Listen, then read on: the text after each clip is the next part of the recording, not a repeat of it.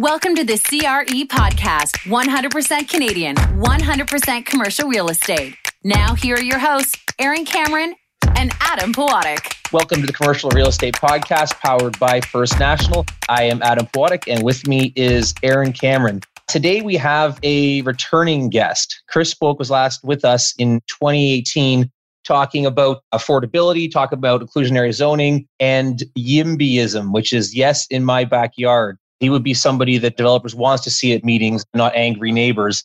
So while we did talk about inclusionary zoning last time Chris was with us, we are going to focus entirely on it. We're going to do a much deeper dive. I think last time we just got into it at a more superficial level. For anybody who wants to see what Chris is about, he is the editor of Skyline, which is a newsletter focused on housing. And to check it out, go to skylinenewsletter.com.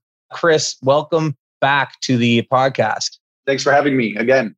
I'm not doing this because Chris is on. I think I've said it many times on the podcast since. I think, Chris, when you were on, it was 2018, as Adam alluded to. And I don't think we really knew who you were. You kind of reached out and said, hey, can I come on? And I remember Adam being like, yeah, so this guy reached out and I'm not really sure what he knows or who he is or what he does. But I don't know. We were just looking for guests. I think you might have been like episode number 20 or something, like really kind of earlier on in the podcast. And you came on and you were talking about YIMBYism, as Adam mentioned, and your entity that you're involved with, Housing Matters, which was more public back then. I think it's kind of evolved today.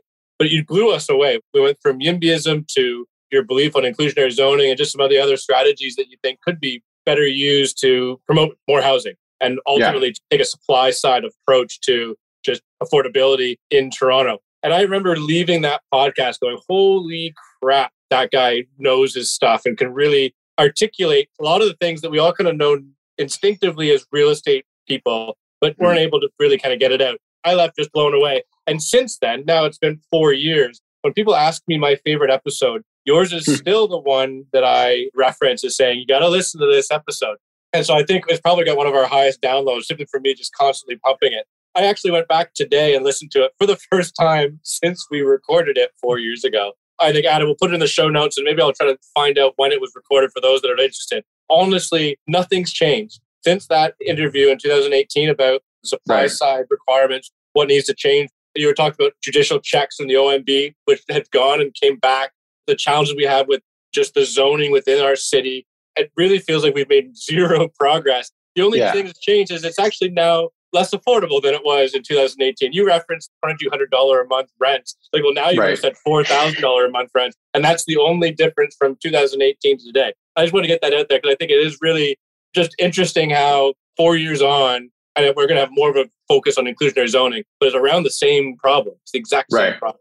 So that's very nice of you to say. So thank you. And I hope that people do enjoy it if they listen to it. I think that one thing that's changed, like one optimistic thing, I'll try to kind of like find the silver lining here, is that when I was saying these things, basically like drawing the relationship between land use rules and affordability and how if we constrain supply with restrictive land use rules, we should expect expensive housing. That was kind of not broadly understood outside of maybe real estate professionals, academic economists, and these type of people. Whereas now housing is probably a top 3 issue in the federal election. And everybody's saying the supply thing. We need more supply. Like, we know that this can't be solved with more rent control. We know that it can't be solved with more like first-time homebuyers credits. Ultimately, we need to build a lot more housing, which sounds like an obvious thing to say, but it was less obvious, I think, 4 years ago than it is today. So to the extent that with your help, we've got a few more people thinking about this relationship between land use rules and supply and affordability, I think that might have been helpful. I absolutely agree. It's a supply side issue. Any thoughts about some of the talk of vacancy decontrol out west or any of those more extreme measures that are meant to address or directly control the market? Yeah, so I think these are kind of like the stragglers that haven't yet caught up with the true problem. There was a great Scotiabank report released just a few months ago that showed that Canada has the fewest number of homes per capita of any G7 country. And when you think about that stat, and just to put it into more context, we would need to build 1.8 million units overnight to just match the average, not even to be on the high end, just to match the average. And we're building somewhere near 200,000 per year. That's our completion rate over the past few years. When you think about that there's just this drastic deficit of housing. You have a lot of people looking for housing. There's insufficient stock, and you get into these kind of auction type scenarios where people bid prices up. It's kind of crazy to think that the way that you solve that is by controlling prices. What's missing is like physical boxes for people to live in. Prices reflect the scarcity of the resource, but you can't replace a lack of resources by tinkering with prices. So I think that's crazy. I think rent control is a bad idea. I think vacancy control is a really bad idea because you lose the one kind of release valve you have as a rental housing provider, which is to reset rents between tenants. So I'm optimistic that many more people are talking about supply. And to the extent that anybody's talking about rent and vacancy control, which they're not federally, by the way, I've read all platforms, I think it's a mistake. So hopefully we could talk more about supply and less about trying to control prices and imagine that somehow that will lead to more housing being available.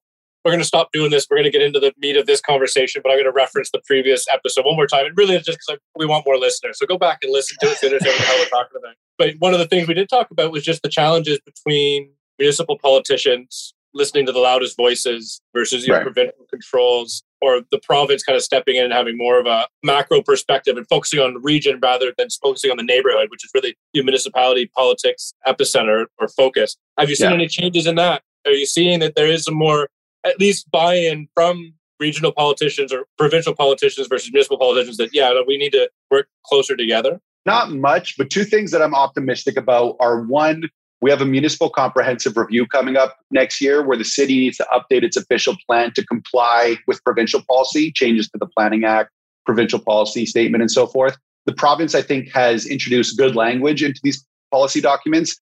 I'm looking forward to a meaningful update to the official plan that reflects that policy. We'll see. In the past, the province hasn't been very rigorous in ensuring compliance in municipal kind of updates. So hopefully they do.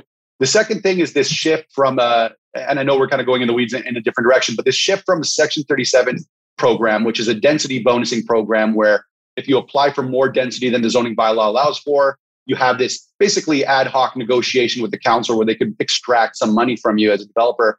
We're shifting from that framework to a community benefits charge framework, which will be more formulaic, I think should reduce the power that individual councillors have to basically extort developers anytime they propose significant density. So we're still waiting for the final regulations to be set, but I think those two changes could be meaningful. I think the reintroduction of the LPAT, now OLT, was absolutely necessary. So to the extent that Bill 108 reversed a lot of Bill 139 measures, I think that's great. But councillors are still kind of kings of their wards. I think the province has been a little bit more aggressive than previous provinces, but it should do 10 times more than it has done. Because as you mentioned, despite all of this, housing is more expensive today than ever. So obviously we haven't solved the problem. We need to do a lot more. That previous episode was from October 20th, 2018. Open up your podcatcher app, whatever it's called, and scroll down this commercial real estate podcast list, and you can go listen to it and understand a little bit more about, Chris's background. Okay, let's go. Inclusionary zoning. Adam, you got a question you want to start off with? What is inclusionary zoning? That's the question probably half of our listeners are wondering right now. It sounds like a nice thing. Like zoning, people kind of accept as a fact of life, and then inclusionary, right? Sounds great. It's much better than exclusionary. So what is it? Inclusionary zoning is basically requirements that municipalities require that new projects provide a certain percentage of their gross floor area, so a certain number of units as affordable housing. That percentage varies kind of from city to city, and the definition of affordability varies from city to city. So the logic is, if in Toronto we're building something like 20,000 units per year, and we could require that 20% of these are affordable, we might have 4,000 new affordable housing units produced every year. And maybe that sounds like a good idea. So cities do this across North America, across Western Europe. There's a lot of nuance that we could dive into how you might design and implement these requirements.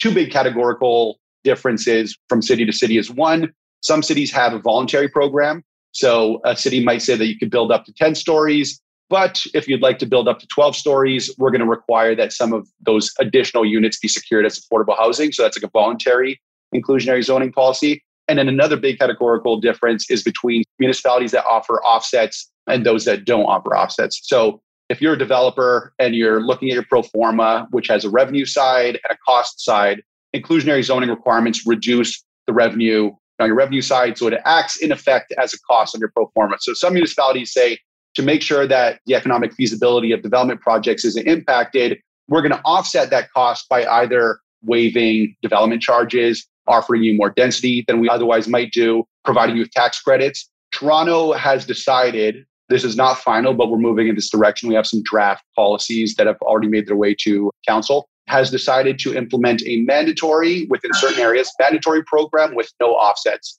So in my view, kind of the worst way to do this. And we could talk more about why that might be. Well, let's go into it. What is the mandatory offsets? before we get into the nitty-gritty of the Toronto proposals, maybe we should spend a little bit more time on just what it is. So you broadly explain the nuances of inclusionary zoning. But the reality is it's the city's attempt to introduce more affordable units as developers come in.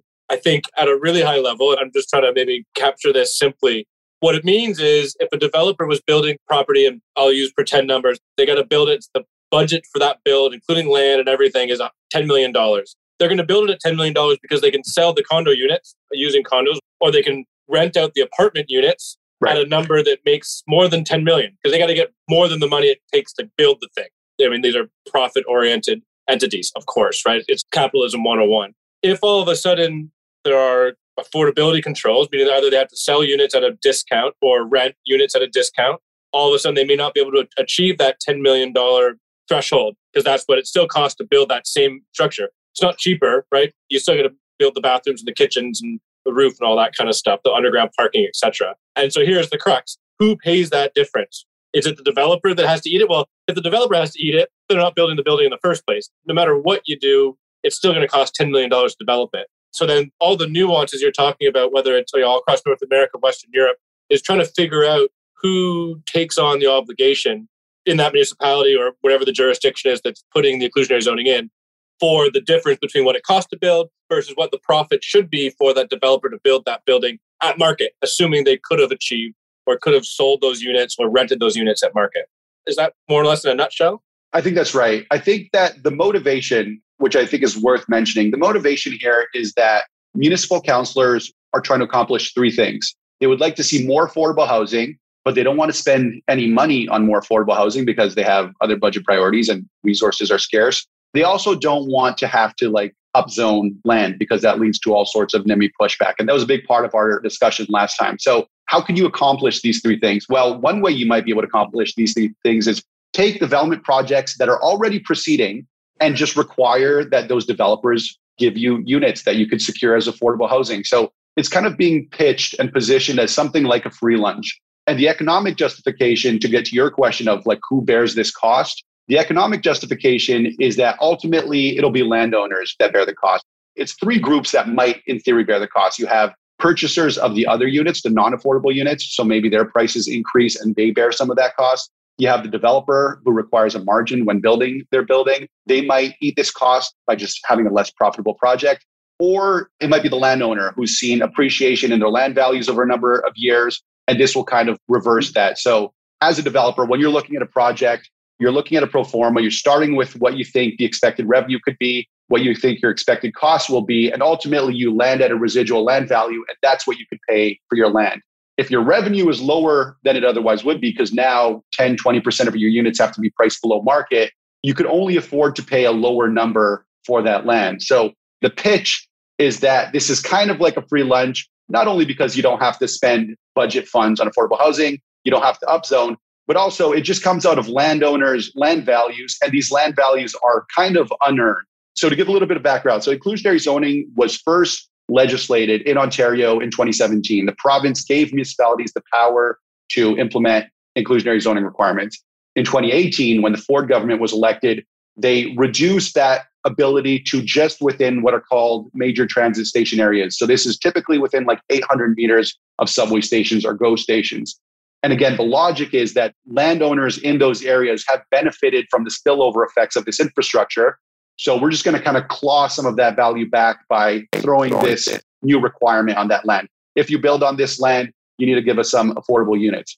And I think this theory is pretty good. I think where it gets messy, where it gets complicated, and where it ultimately could have a negative impact on affordability is that we started this conversation by saying, basically, housing is expensive because there's not enough of it. So whenever you propose a remedy to this problem, you have to think, is this going to lead to more housing or less housing? And I think if a lot of landowners in these major transit station areas see that their land post-inclusionary zoning requirement is now worth 20, 30% less than it was before, they might not sell it to a developer at that reduced price to be put into productive use. They might just hold on to it and wait for the market to catch back up to their expectations. So we might see this lag between when the requirement is implemented and when these landowners are willing to take that haircut and put the land into productive use as development sites. More to that, Chris, you might have somebody that let's say they bought the land because it was a retail plaza in the 1960s and they've owned it for a long period of time and now they want to sell it. But now as a result of inclusionary zoning, that price is reduced. And so they may decide to hold on to it for 10 more years. But of course, as we've talked about many, many times with our developer interviewees, I guess, there's a whole bunch of land that they've been acquiring over a period of time for the purposes solely of development, right? And so if all of a sudden that price of that land changes, maybe they're just not going to develop anything at the time, right? It's not just necessarily the landowner who's selling to a developer, it may be the developer that's already attempted to get into that land. So anyway, I think you might end up in this weird situation where major transit station areas were implemented. This framework was implemented to drive more density to major transit station areas. But now we're introducing this disincentive to build in major transit station areas, an inclusionary zoning requirement. So you might end up in this weird situation where you see people building just outside of those boundaries because the requirement doesn't apply. And we basically kind of undo the point of the policy in the first place. I'll also just say as a general point, for listeners who've listened to the first episode and this one, you'll notice right away that this is like a less fun discussion than that one, because it's a little bit more insidious. When you see people showing up to development community meetings opposing new development, it's a very straightforward logic. They want to block new housing, therefore fewer people will have housing. Here we have to think about second order effects and unintended consequences. And I think this is why inclusionary zoning has gained so much traction as this silver bullet, is because it sounds good. The first order effect kind of makes sense. We're building anyway. Let's take 20% of that and make it affordable. And you really have to think about the second order effects and the disincentives that it introduces to realize why it might not be such a good idea. And you lose like 80% of your audience at that point. But it's a really important thing because, again, if housing is expensive because there's not enough of it, are we about to implement a policy that will lead to even less housing being built? And if we are, then we're just kind of making this thing much worse. Is there a tweak that you could see to the existing structure that would make it more viable? Or is this put it in the garbage can and look for something else? There are tweaks, definitely, that would make it more viable. You could say affordable housing is a social obligation. We want to make sure that our lowest income households have places to live. We think that we should provide them with below market rate housing. The question is, who should pay for that? Is it just landowners? Because if it is, you might rationalize why that might be fair because they have this unearned appreciation. But in the real world, if they don't put that land into development, then you're not getting the outcome that you want. Or is it the broader society? Should we be contributing in some way to provide this affordable housing? And if we are, this is where the discussion of offsets come into place. So if we say that there's a cost to a development project to require affordable housing units in a development project, in my view, you should have proportional offsetting benefits. And these could be benefits in the form of waivers on your development charges, reduction in your community benefit charges, which is a new thing that's coming into place. Again, that's replaced in Section 37. Or you might get some sort of density bonus where you can build more density in exchange for this inclusionary zoning provision. The tricky part about density bonusing in Toronto, as opposed to other cities, most other major cities in North America have real zoning. So if the zoning bylaw says you could build 8 stories, you could build 8 stories. We haven't meaningfully updated our zoning bylaw in over 60 years. If the zoning bylaw says you could build 4 stories at the corner of Yonge and Eglinton, you could probably build like 60 stories. It doesn't mean anything. So we have no real baseline of zoning permitted density to then be able to say like this will be a bonus. There's no good kind of formula to do that. So you can build 6 stories at Yonge and Eglinton now. Yeah, right? exactly. There's 20% more on the current bonus. zoning. Yeah, exactly. So I think inclusionary zoning gets better if you provide offsets. But my preferred solution is that we realize that the reason why housing is expensive is not because we're not taxing developers enough. It's because we're not building enough housing. Let's focus on real meaningful reform like land use rule liberalization. Let's upzone more neighborhoods. Let's allow for missing middle housing everywhere. Let's allow for more like high density nodes here and there. Not kind of be distracted by this thing. One other quick point is that if you think about this cynically, which after 4 years of looking into this stuff, I tend to do, you might end up in a situation where, so Downtown Council has 2 objectives. They both want to tell their people, their constituents that they care about affordable housing, and they also want to block all new development. And inclusionary zoning accomplishes both of those things. They can vote for inclusionary zoning, so they can be the champion of affordable housing, while knowing that this will completely crush the economic feasibility of development projects in their wards. And it's like they got 2 birds at once. On that topic of the voting citizens' general impression of this, do you see widespread acceptance of offsets? Do you see that being widely accepted, that you would be essentially rewarding developers for this? I know there's already systems in place to do this, but this sounds like it'd be more widespread because that does not play well either because landowners get tarred and feathered as the big bad actors in society.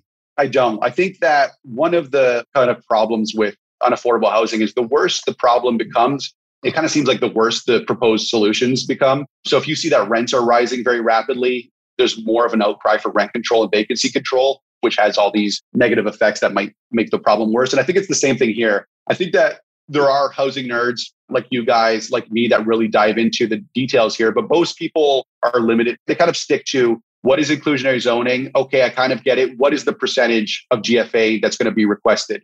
And if it's 5%, why not 20%? Why not 30%? The more, the better. So unfortunately, I don't think this is like the sort of thing that you could have a mass education campaign and hope for public outcry. I think you really need to kind of illustrate to the planners who are working on these draft bylaws and these draft official plan amendments and kind of walk them through the logic of what the adverse consequences would be and hope that some sanity prevails. What you might also do is just hope that the province steps in and the municipalities implement too strict of a set of requirements. The province steps in and kind of pares them back. I think the province, when they limited IZ to major transit station areas, they should have either just killed this framework altogether or at least introduce some guardrails that municipalities might play within, so that you might say that we're okay with inclusionary zoning. This is not a terrible idea, but we need to have proportional offsets to ensure that we're not disincentivizing new housing supply. It is interesting, and I'm trying to play devil's advocate to a certain degree. I mean, the logic of there being some zoning incentives to include affordable units, I can see why that's attractive. Whether I agree with the economics behind the scenes or not, whether I even think that the numbers could make sense or not is irrelevant. The idea that, and you referenced it, members of our society, that we want to make sure there is affordable housing and not in hyper suburban areas, in central areas. And so there needs to be some, whether it's emotional or not, I get it. Like, yeah, you're right. We can't just say, well, hey, if you're making minimum wage, you got to go live way out in the middle of nowhere and commute 2 hours to work. We got to be able to offer them something in a more central location. And then you talked about how the logic for this is that when they go to sell the land, I use the example of the individual that bought a retail plaza at some major intersection for $30,000 in 1960. Now they're going to sell it for $30 million. And so they're just benefiting from the appreciation of land. And so, hey, now that it's inclusionary zone, they sell it for $23 million, whatever. They're still making lots and lots and lots of money. And that difference between market at 30 and 23 million with the inclusionary zoning, they're the ones bearing the cost. So they still get it. I guess what's challenging is that if it was a developer that bought that land 2 years ago at a future market price, like they were inflating the price of the land because they knew they were going to develop it in 3 years and they were projecting what they could build at that time, they're all of a sudden now too far deep. Again, for those that just follow the economics really quickly, land costs, land prices, it's a big component of the development cost. And so when you buy that land, like you're pot committed at that point, and you're pot committed based on I can build X and get Y return based on what I can ever sell or rent the units at. If all of a sudden there's inclusionary zoning slapped on and you cannot sell at whatever you projected it to be, now there's no point developing because now you're pot committed at that 30 million or whatever the prices you paid for the land, but there's no point developing. I just got to sit on this land until I get to a point where development makes sense again for me. And so I'm wondering, okay, now we're just playing what if. Can't you just tweak it and say if you've owned the land for longer than 20 years, you don't get the benefit. If you just bought it, you're going to get grandfathered through the inclusionary zoning? So probably yes. I think there's this quote that I really like by Friedrich Hayek, who's an economist, and it's curious task of economics is to demonstrate to men how little they know about what they imagine they can design. So I think people, when they run into unintended consequences of policy, instead of kind of like taking a step back and undoing that change, they like add another change and another change and another change. And the systems become more complex and more likely to lead to even more unintended consequences. So as an example, you're a longtime landowner, you've seen all this appreciation. And yes, there's a good argument to be made that it wasn't earned, right? It wasn't like your sweat that led to the subway being built 2 blocks away, but it was. And you benefited from the land lift that comes with that. Your neighbor sells their land for $10 million this year. Next year, your land, which is same dimensions, same size of plot, next year yours is worth $8 million. I think there's a scenario where you don't want to take that haircut. The guy next door got $10 million. You are only going to get $8 million.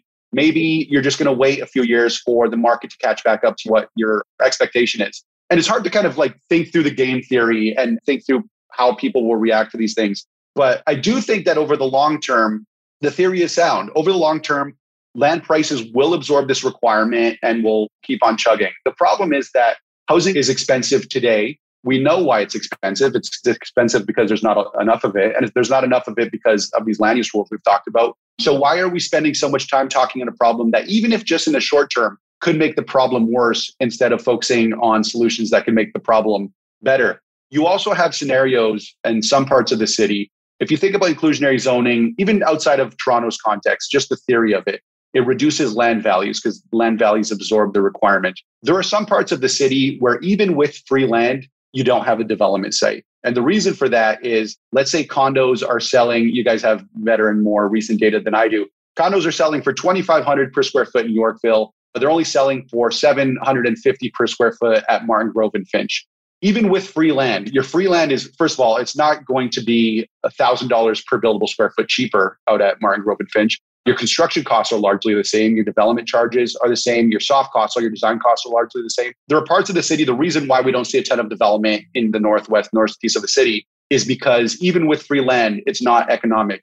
So when you add an additional requirement that would, in, let's say, Yorkville, reduce the values of land by 20% to absorb that requirement, there's nowhere lower to go in large parts of the city. So you just kind of expand the area within which development is not economic.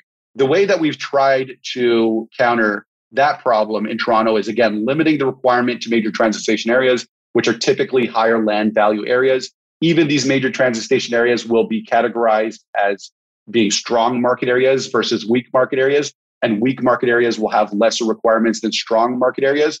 I'm just trying to illustrate the fact that, again, you're getting into a situation where you have to try to think of every possible scenario and every possible incentive and expectation that landowners have to ensure that this new requirement doesn't decrease housing supply. One other quick thing I'll say is that the city, in drafting their staff report and their draft official plan amendment and zoning bylaw amendment, they commissioned a planning firm called NBLC to do an analysis to kind of highlight what the risks and the opportunities were with inclusionary zoning. In that report, there are very explicit cautions that this is a possible unintended consequence, that this will have a negative impact on land values, that land might not trade or not go into development to the extent that it has over the past few years, and that we might see a decrease in development activity and land supply. So this is not us just kind of thinking through the economics on a podcast. This is in the city's own commission report. It says this very explicitly, but that doesn't seem to be kind of changing the direction of the requirements. So in the absence of somebody from the city listening to this podcast and taking notes, where do you see this playing out over the next couple of years without any of the changes that you see as beneficial being introduced? We have you back in the podcast a couple of years from now again. What do you think has transpired? One interesting thing with these planning changes is because they're done at the municipal level, we have a lot of potentially comparable cities to look to. So other cities haven't implemented inclusionary zoning. So we might want to take a look at how it's gone in these other cities. And again, some cities have done it in a voluntary fashion, some in a mandatory fashion, some with offsets, some without. The city that I look to as the most comparable to Toronto is Portland, because Portland introduced in, I believe it was late 2016, and the requirement came into effect in February 2017, introduced a strong IZ, inclusionary zoning requirement that was both mandatory and did not provide offsets. What we've seen in Portland since then is they were averaging something like 4,500 housing completions per year pre-inclusionary zoning. And in 2020, that was cut by 2/3 to 1,500 housing completions in that year. In 2021, we're still waiting on the data. But we saw a dramatic fall off in the housing completion rate following the introduction of inclusionary zoning. Where's affordability in Portland now? Presumably, things have gotten more expensive. Things have gotten more expensive. Affordability is a funny word, right? Because we talk about affordable housing with a capital A and with a lowercase a. Affordable housing with a capital A really means below market rate housing. Within that category, we could be talking about rent geared to income housing. We could be talking about housing that's some ratio of average market rents. And then there's affordable housing or housing affordability across the board. How many people could afford housing? And really, that's just a direct function of the supply. If you build 100 units in a neighborhood instead of 10, then 90 more households could afford housing in that neighborhood than could otherwise. So if you think about housing affordability as just how many homes are there available for people to afford and to live in, which I think is the most accurate reflection of affordability, Portland's seen a dramatic drop off in the number of new housing completions every year. And it's been a disaster. They're now, by the way, to your point of whether we could keep tweaking this policy to limit the negative effects, they are looking to tweak the policy, and they'll probably tweak the policy, wait for 2 more years to see how it plays out, tweak it again, and repeat the cycle all over again. I guess we just have to decide for ourselves, is this an acute and important issue that needs to be addressed in the most effective way in the short term? Or are we okay tinkering on policy for the next 10 years and waiting until Toronto's as unaffordable as San Francisco and Manhattan before we start revisiting some of our assumptions? this is hypothetical, of course, Chris, but if there was a city staff member sitting here advocating for inclusionary zoning, likely they could say, well, yeah, but Portland's one example, but here's another example where, look, it works. Maybe that's not true, but are you aware of others where that is the scenario, or at least it would appear that inclusionary zoning can not impact the small a affordability of housing in that jurisdiction? So inclusionary zoning works best or has the least negative effect where it's voluntary and where there are offsets. And if we had a voluntary program with offsets, I think it'd be much less of a problem. There's this paradox with inclusionary zoning where the weaker the requirement, so the smaller the number of affordable units it delivers every year, which means it's a smaller obligation on the development ecosystem as a whole, the less of a negative impact it has.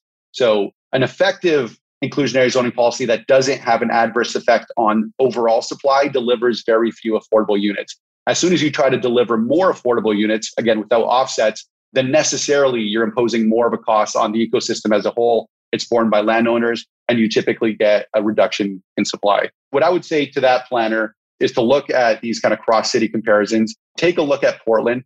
By the way, the rhetoric from the Portland City Council and the planning department is almost kind of like word for word what we're hearing from ours, which is that developers have been making out like bandits, landowners have been making out like bandits, and maybe they have, but I think we need to deal with, what do we care about? Do we care about punishing bandits, or do we care about housing supply and affordability? So they've been saying all the same things. And again, they accomplished this dual goal, this cynical dual goal of both being the champions of affordable housing while reducing development, which they didn't really want in their neighborhoods in the first place. But I guess it's probably worth mentioning as well that developer profitability has dramatically reduced over the last decade for active developments. I mean, I remember, speaking with condo developers 10 years ago, and the expectation was, well north of 20. And now I think it's just trying to keep it in double digits or maybe even to the teens. So it's not as profitable as it was. I mean, made out like bandits, maybe not. I'll pander to our audience and say no. But I guess the difference is ultimately there is a cost to this. And if it gets put entirely on the private market, that's when you see less development. If you can transfer to government, which is not profit driven, then you don't. But either way, there is a loss here somewhere that has to be sustained. Then ultimately, of course, as you did highlight at the beginning, there is the option of transferring it over to market renters or market owners. It is definitely a messy solution. Outside of inclusionary zoning, do you see any proposed systems that have the same result without that playing hot potato with a financial loss? So if we're talking about below market rate housing, you're right. There is a cost because it's below market rate. So there needs to be a subsidy that comes from somewhere. In the case of inclusionary zoning, it mostly comes from landowners. Again, if we think that we have a social obligation to provide below market rate units, which I think we do, then that should come from general tax revenues. By the way, another problem with inclusionary zoning is if you just care about the raw number of affordable units you have to make available to people who need them, inclusionary zoning, you're really paying in an indirect way for the most expensive possible units, right? Because they're brand new. The newer unit of housing, the more expensive it is, both because it hasn't had any time to depreciate, but also new buildings have higher requirements in terms of amenity area requirements. They have higher requirements in terms of Toronto Green Standard, kind of environmental stuff. Whereas the cost that you're incurring to secure 10 inclusionary zoning units, brand new units and brand new buildings, you might buy old inventory, existing inventory, and maybe get 15 units. So I think both society as a whole should bear this cost of providing below market rate housing to vulnerable people. And we should also do it in the most cost-effective way possible, which is not to pay the highest possible prices for the most new units when we could stretch those dollars much farther by doing it a different way. Unfortunately, Chris, we're running out of time. I think we're just going to have to book you again for maybe less than 4 years from now. Let's keep going because clearly this is not a solution that gets solved overnight. And as we've discovered since our conversation 4 years ago, moves very, very slowly. But it's complicated, I think, is worth just continuing to discuss because whether it's inclusionary zoning or something else, I mean, we vaguely brushed over rent control or vacancy decontrol, et cetera. There are lots of different ways in which we're getting challenged of a full-on we need to build more. So get out of our way, let us build more. I want to make one really just interesting comment that I think is just meaningful. There's developers getting off like bandits, maybe not. The reality is many of our largest developers in this country that are being impacted by these types of things are pension funds, life insurance companies, real estate investment trusts, who the shareholders and the benefactors of all of this stuff are your neighbors and you and I and our parents, etc. It's not just some guy that likes to buy Lamborghinis and yachts. That just occurs less and less and less these days in our environment. Chris, thanks so much for taking the time. Really, really enjoyed the conversation. As always, you are my favorite guest. I'm sorry to all the other guests. Just plug your ears. I find it just very, very fascinating, very informative. And you seem to always be able to articulate things that I'm thinking, but just can't put the words the way that you do. So thanks very much for that. I really appreciate the time. Thanks for having me. Happy to come back anytime.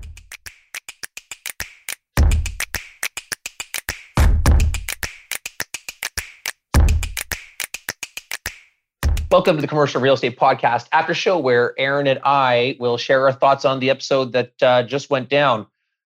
Returning guest, gotta be one of our favorite guests. Super knowledgeable, super passionate. You know, another aspect that isn't always present in real estate world. But Chris has just all cylinders firing and a whole lot of heart behind what he's saying. It's really fun talking to him. I'm glad we had him back on. It probably should have been sooner. In all reality, but the timing was great because, of course, all the issues he's talking about, inclusionary zoning being the big one, is very topical, at least here in Toronto right now. Our city council is going over inclusionary zoning at the moment, so perfect time to have him back on. And then I guess maybe logically will follow. We'll have him back on sooner rather than later because I think that Toronto is due for a shift here. I've been doing a ton of research on inclusionary zoning, or IZ as it's easier to say, and IZ, I don't know, whatever one you want. It's what I found it really hard. I wasn't sure. I don't think I really got it out during the interview with Chris, where it's like I'm all for it. Like I truly am. I think this is a potentially great initiative for all cities and municipalities that are struggling with affordability, because it is important for the social fabric to have people that live close to their work. And if the major urban cores is where the majority of employment is, then there needs to be people that live in those areas that can get to work. And of course, major urban centers, not all jobs are, white collar or everybody's sitting behind a computer. Like there's lots and lots and lots of other employment opportunities that are, run the gamut. Does that mean you're for affordable housing, or does it mean you're specifically for inclusionary zoning? Well, inclusionary zoning is one tool to get us there, right? Yeah, I don't know. I don't know. But I've yet to actually, other than the one that we talked about where it's almost like a affordability passport, right? That follows the individual versus the residents, which I think is harder to administer and clearly just hasn't picked up the traction. So if inclusionary zoning is the one, because I think I saw an article the other day where 800 municipalities, and I can't remember if that's North America or globally, but there's a lot of this going on around the globe in areas in which affordability is a concern. Again, typically major urban areas, right, where the supply can't keep up. Maybe that's the crux. If you just allowed the supply to keep up, then you wouldn't have this affordability issue in the first place. Okay, fine. So I'm talking in circles now, but it makes sense, right? It does make sense to try to figure out a way to provide some affordability within a non-affordable area. And the crux, it really comes down to it. I just don't think we made it really clear. Maybe Chris did, and I just, he's too smart for me. I don't understand it. But as long as you're providing the give back, the reward for the developer or the builder or whoever to provide those affordable units, as long as it equals net zero as far as their bottom line, then it doesn't change anything. And all of a sudden now you're giving back to the community, right? And I think that's just an really interesting concept, right? Because I've been reading some articles recently because it's been becoming more top of mind in Toronto, particularly right now because it's coming out, or presumably, everybody said it's going to be approved.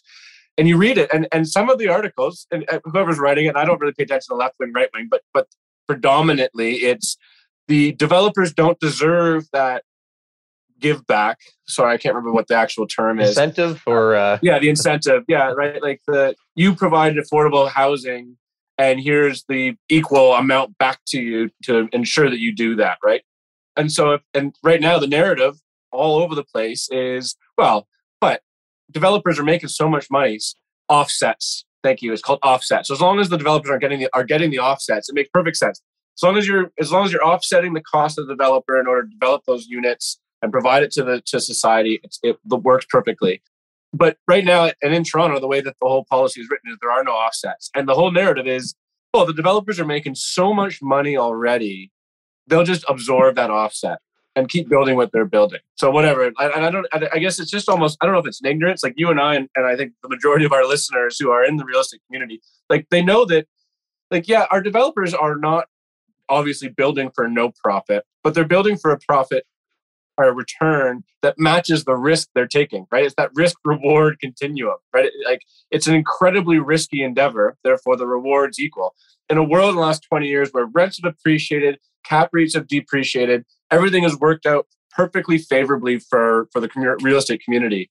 And yet there are developers going bankrupt every year because there are still risks to doing that business. Not a lot of apartment owners are going bankrupt because they just, collect rents and pay expenses and away their profits appreciate. The developers are really taking on a serious risk. So there is some profit to it. But as soon as you add this inclusionary zoning concept and therefore make the affordable units required and therefore decrease that profit even further, the returns even further, the developers go, well, the return doesn't match the risk anymore. And so I'm just not going to build. And that's the crux. I just think it gets lost right now. I say, well, yeah, developers are already making 15% return on their investment. So whatever, they're making 10%. Well, but if they're making 10%, there's probably lots of other ways they can spend their money and earn 10% that aren't nearly as risky as spending 5 years building a 300-unit tower, right? It doesn't add up anymore at that level. And I think, for whatever reason, that gets lost. As you read all these news articles and all these people on social media and wherever you get your news, I think people just forget that. It's like, wow, they're making so much money. Well, no, they're making that much money because it's super risky, right? That's what I think people lose right now. And I don't know how to convey it any more simply than that. You get return based on the risk you're taking when you invest your money. That's why when you buy a Government of Canada bond, it's a 1.6% return or whatever it is today because it's zero risk. So you get 1% return for zero risk. You get 15% return for lots of risk. And then there's a continuum in the middle. But as soon as you start lowering that return by things like inclusionary zoning, the decisions will turn to, well, I can make that return at far less investment, far less risky investments. And so therefore, no more building. And that's the problem, right? Well, yeah, I think I've said it on this podcast, and I know I said it at the apartment conference just a couple of months ago.